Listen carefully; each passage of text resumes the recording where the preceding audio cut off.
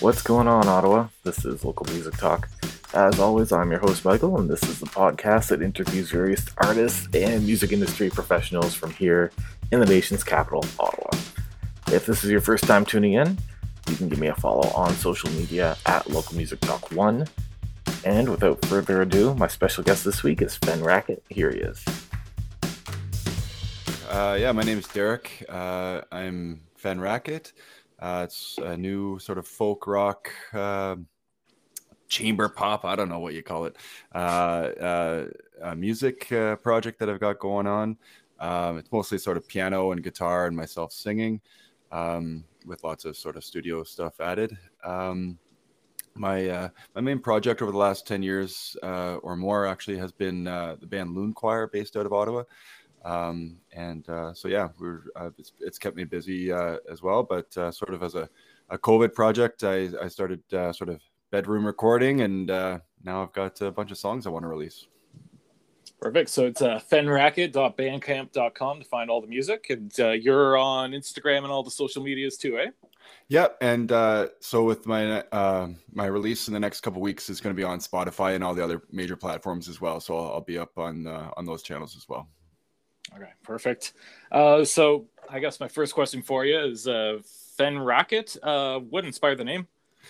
Yeah, I guess I should think about that more so I have a good answer for it. Basically, it's kind of a mixed bag. It goes back a few years. It's kind of I have some background in writing and performing in a small theater project that I had going, and in light of that, I'd sort of come up with this character of sort of a rural folk, sort of backwoods in the marshes, and that's sort of where the name Fen came from. And the last name was Rackett, as in kind of a disturber, an agitator. There's more sort of character background that you don't need to know about, but ultimately I chose that name to represent sort of this new music project that I have going, because it's kind of a I just felt it fit the aesthetic, and it was something I wanted to run with. Okay, that's cool. You mentioned primarily what you do is Loon Choir, and Fen Rackett is kind of your solo project. What inspired you to add on an additional music project, and what do you think separates Fen Rackett from Loon Choir? Yeah, that's a good question. I mean, it's really just time and sort of logistics. I mean, Loon Choir is not going anywhere. We're not leaving. We're not breaking up or anything like that. Not that I know of, anyways. But we're still working on new songs. COVID, of course, has given us a real shot in the arm, unfortunately, because we're such a large band. Like physically, we have like 8, 9, 10 people. And so getting together over the last year really hasn't happened outside of the occasional, outdoor gathering or something. So we're, fully invested in moving forward together. But for myself at home working alone, I just felt, having a new project can be, motivating and kind of, lift you up when you need something to get up for, so to speak. Just having a lot of new material, new songs that I've been writing,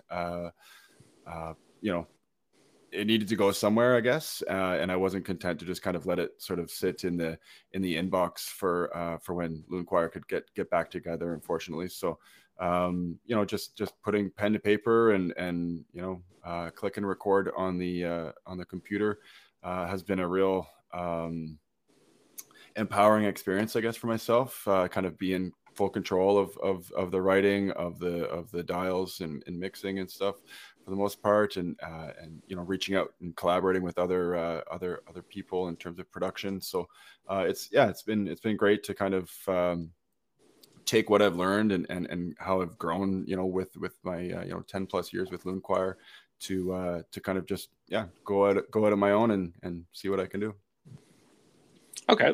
Do you think Fen Rackett is a project that would happen had there not been pandemic, or I mean, I think so. I've been playing, I play acoustic shows or solo shows. I always have before Loon Choir, after Loon Choir. I've been in a couple other bands at the same time as Loon Choir. So, I'm no stranger to having multiple projects. In terms of it being sort of a solo project specifically, I'd actually sort of consciously stopped playing shows by myself for a couple of years to try and essentially get like better at my instruments, get better at my voice and songwriting. And of course, I still played and sang and wrote with Loon Choir, but just it's a different feel when it's just you and your voice and your instrument and an audience. It's very humbling and very vulnerable. So I was kind of trying to just kind of reconnect with what I wanted to do with the solo songs instrumentally and vocally. So I think, to answer your question, I think it would happen. Whether it would have happened so fast, and I've got there's a large batch of songs and a bunch of recordings to put out. Those circumstances are definitely sort of a product of 2020, I think. Okay. In terms of your upcoming single, which you said is coming out later in June, instrumentally, is it going to be just you and singing and playing guitar, or do you have like a full like drum kit and bass and everything else?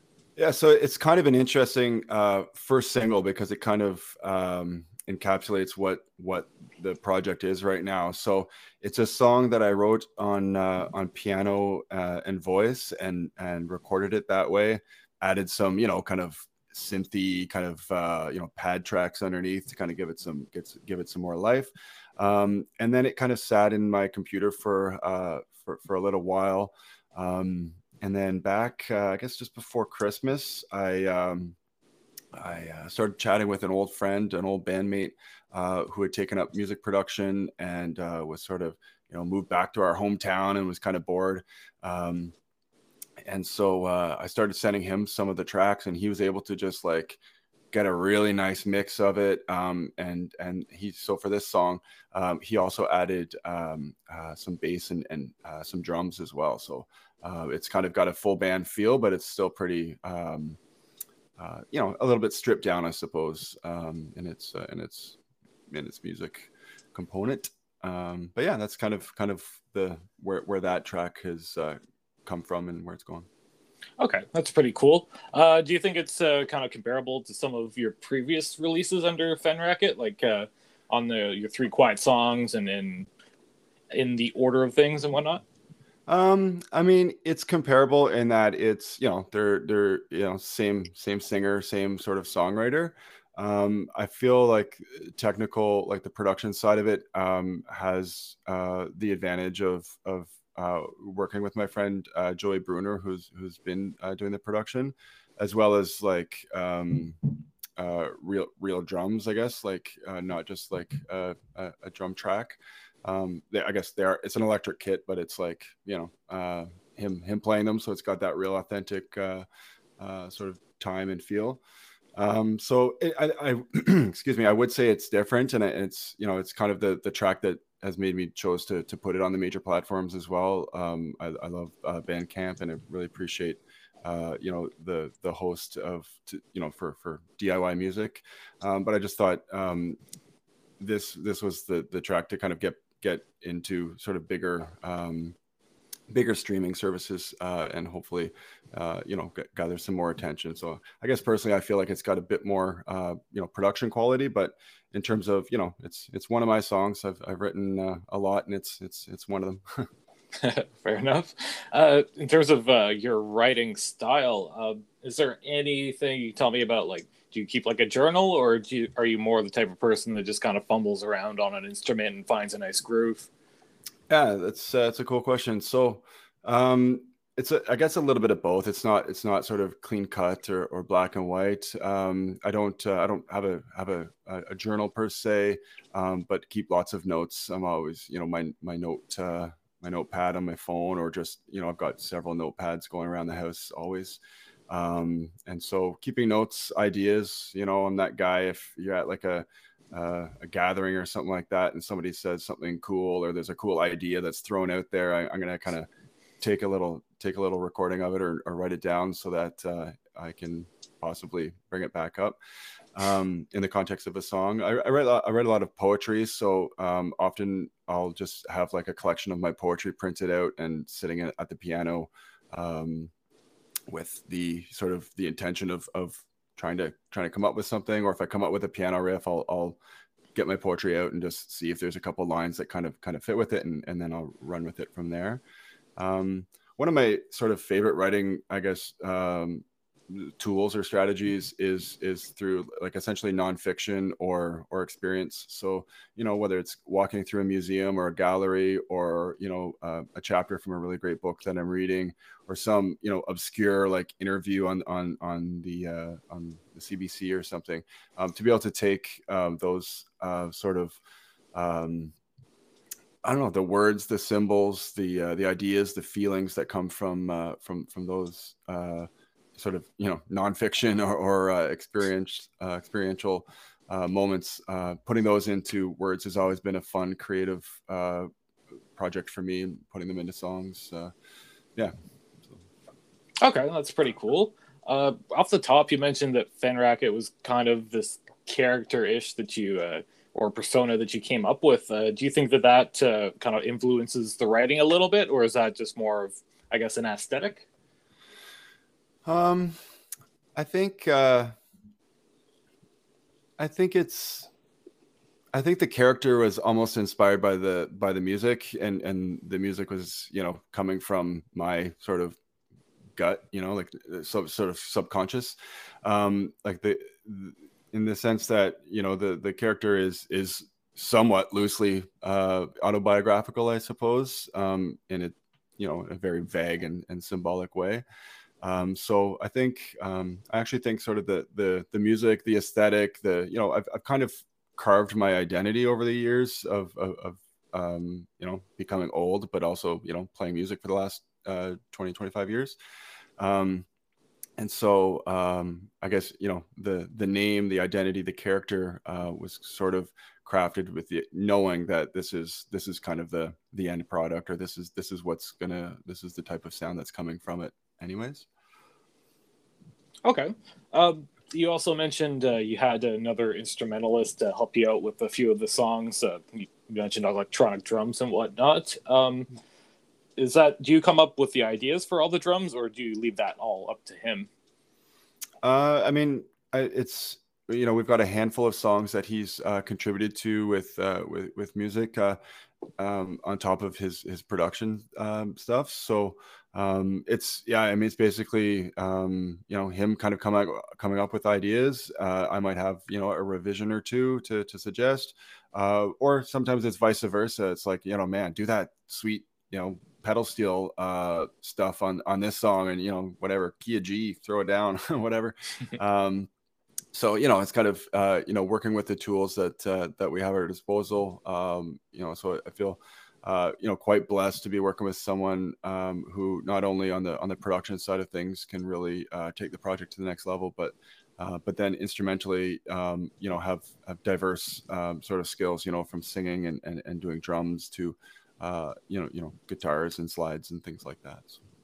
Okay, is that somebody you think you'll keep bringing back for future songs? Yeah, I think it depends how long he's going to work pro bono for me. No, yeah, absolutely. I'm really loving the work together that we're doing. I also look forward to collaborating with you know, other friends and you know, meeting people along the way. I don't think music and art is something that I can make sort of in a silo. I need to be collaborating and working with people. It keeps me in check, and I don't feel sort of like I'm singing into an echo chamber. It's like I'm getting real feedback from another human being, and that means something. That's, you know, that's for in terms of how I create art. So so definitely want to keep working with Joey, and who knows who else down the road I'll be able to collaborate with. Yeah, looking forward to that. Cheers. Your album art, I'm looking at a couple of the ones here that you have on Bandcamp, In the Order of Things and 3 Quiet Songs. Is that all original artwork by you? Let me think. Yes, those two songs are, and actually the single for "No History of Violence" is going to have a photograph that I took as well. So yeah, those are both photos that I've taken. I was a photographer in a previous life, and just I still like to dabble, I suppose. And sometimes it's hard, reaching out to photographers and artists. It's yeah. Sometimes I just feel kind of shy, and it's easier to do it myself. But I would love, there's so much great art out there. It feels a little bit shallow to just use my own stuff. I'm definitely open to more artists and better art for future projects. But those happen to be a couple of my photos. Okay, yeah, it looks pretty cool. Can I ask what inspired the idea behind it, and did you end up doing like a lot of edit and post to make it the final product? Sure. Are you talking about us in the order of things, or Three Quiet Songs? I guess a little bit of both. Okay, yeah, sure. So I don't have them right in front of me to sort of critically analyze, but so for in the order of things, it's a rusty, big old machine that I photographed several years ago at a quarry near my hometown in Brockville, out in the country. And yeah, the rusty aesthetic. I guess large machine, kind of this mysterious operation going on, with a bit of ominous sky above. Yeah, kind of speaks for itself, I guess. The title, "In the Order of Things." It was just a photo that I had in my sort of collection that I thought spoke to that to that title. And yeah, I mean, in terms of post, I don't know, some brightness and contrast and little things like that, but no, nothing too major. The album art for Three Quiet Songs I really like. I love that photograph. I wish I could just like use it for all my album art. It was taken in Vanier during COVID, during springtime. Just the young sort of leafy tree over a brick school wall, and yeah, some maybe some filters or some tweaking of the levels in general, but nothing too fancy. And just it just seemed to spoke. It had this lightness to it, the coloration, the sort of the soft greens and blues. I felt it just really spoke to that sort of the aesthetic of the Three Quiet Songs, kind of a stroll through the garden on a spring day kind of thing feel. Okay, yeah, I always like asking about that stuff because sometimes people don't really put a whole lot of thought into it. So it's cool that you actually considered a lot of different things with that, and I think the end result is actually it's really cool to look at. Oh, cool. It's interesting because like you think about like Loon Choir trying to come up with album art is like 9 people trying to agree on something. And it's this like, daunting task, and it like takes forever, and, all this kind of stuff. But to do it by myself, it was almost like, oh crap, like I have to figure this stuff out. There's no one that's going to like, tell me no. So yeah, it's kind of an interesting experience. Have you done any live streaming? Yeah, so it took me a while to get into, but I have in the last couple months. I did a show with for May Day, International Workers' Day on May 1st.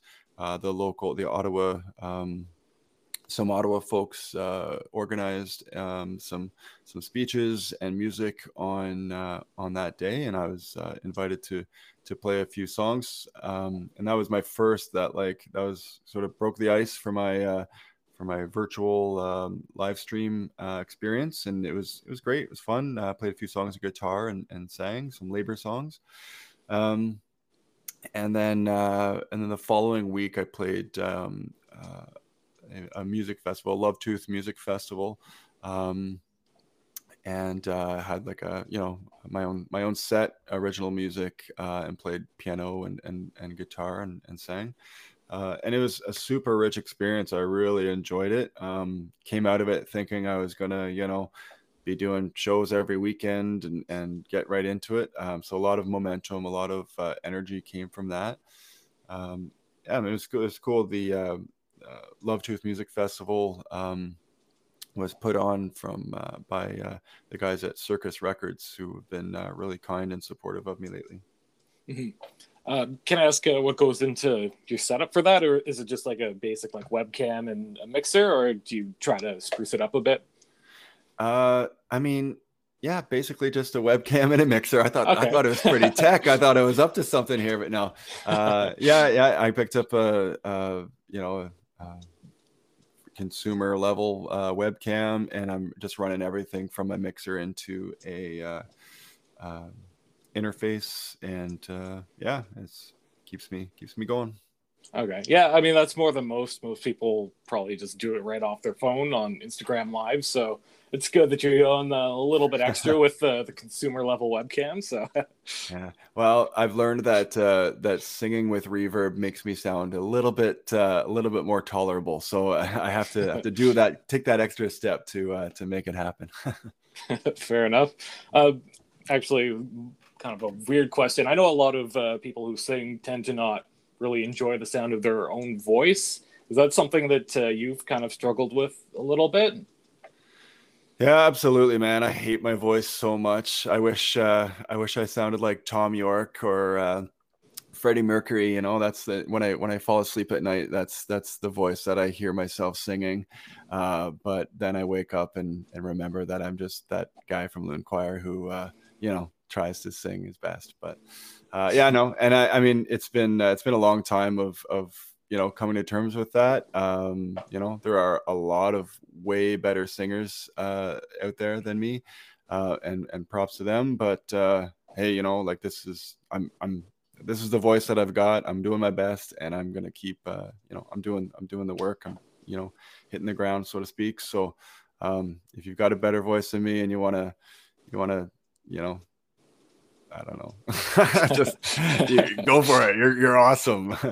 Yeah. So it's been an interesting experience, just kind of coming to terms with that. I think singing with other vocalists is a real beautiful thing, and it it really has the capacity for propping up both singers. I think I make other singers sound even better, and they certainly do the same for me. So that's been a real treat over the last several years as well. Oh, what I can say is I definitely do like you sing your voice, so cheers, man. Don't be too tough on yourself there. But you must know what I'm talking about if you ask the question, right? Yeah. I was just thinking about, because I was editing a podcast earlier today and just listening to myself talk, I was like, oh, that's rough, but you got to push through it. Reverb, man, reverb. No, I guess that doesn't work for podcasts. No, there's no way to hide it, sadly. I guess my last question for you is, obviously I know you have that new single coming up, but do you have any other aspirations that you're looking to do before the end of this pandemic?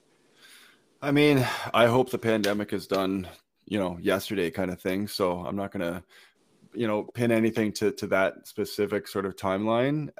But yeah, after this single on June 19th, I'm just going to keep on putting out some more singles, and the sort of the final product will be an EP or an album, likely going to be released if not this summer, then by the fall. I'm sure.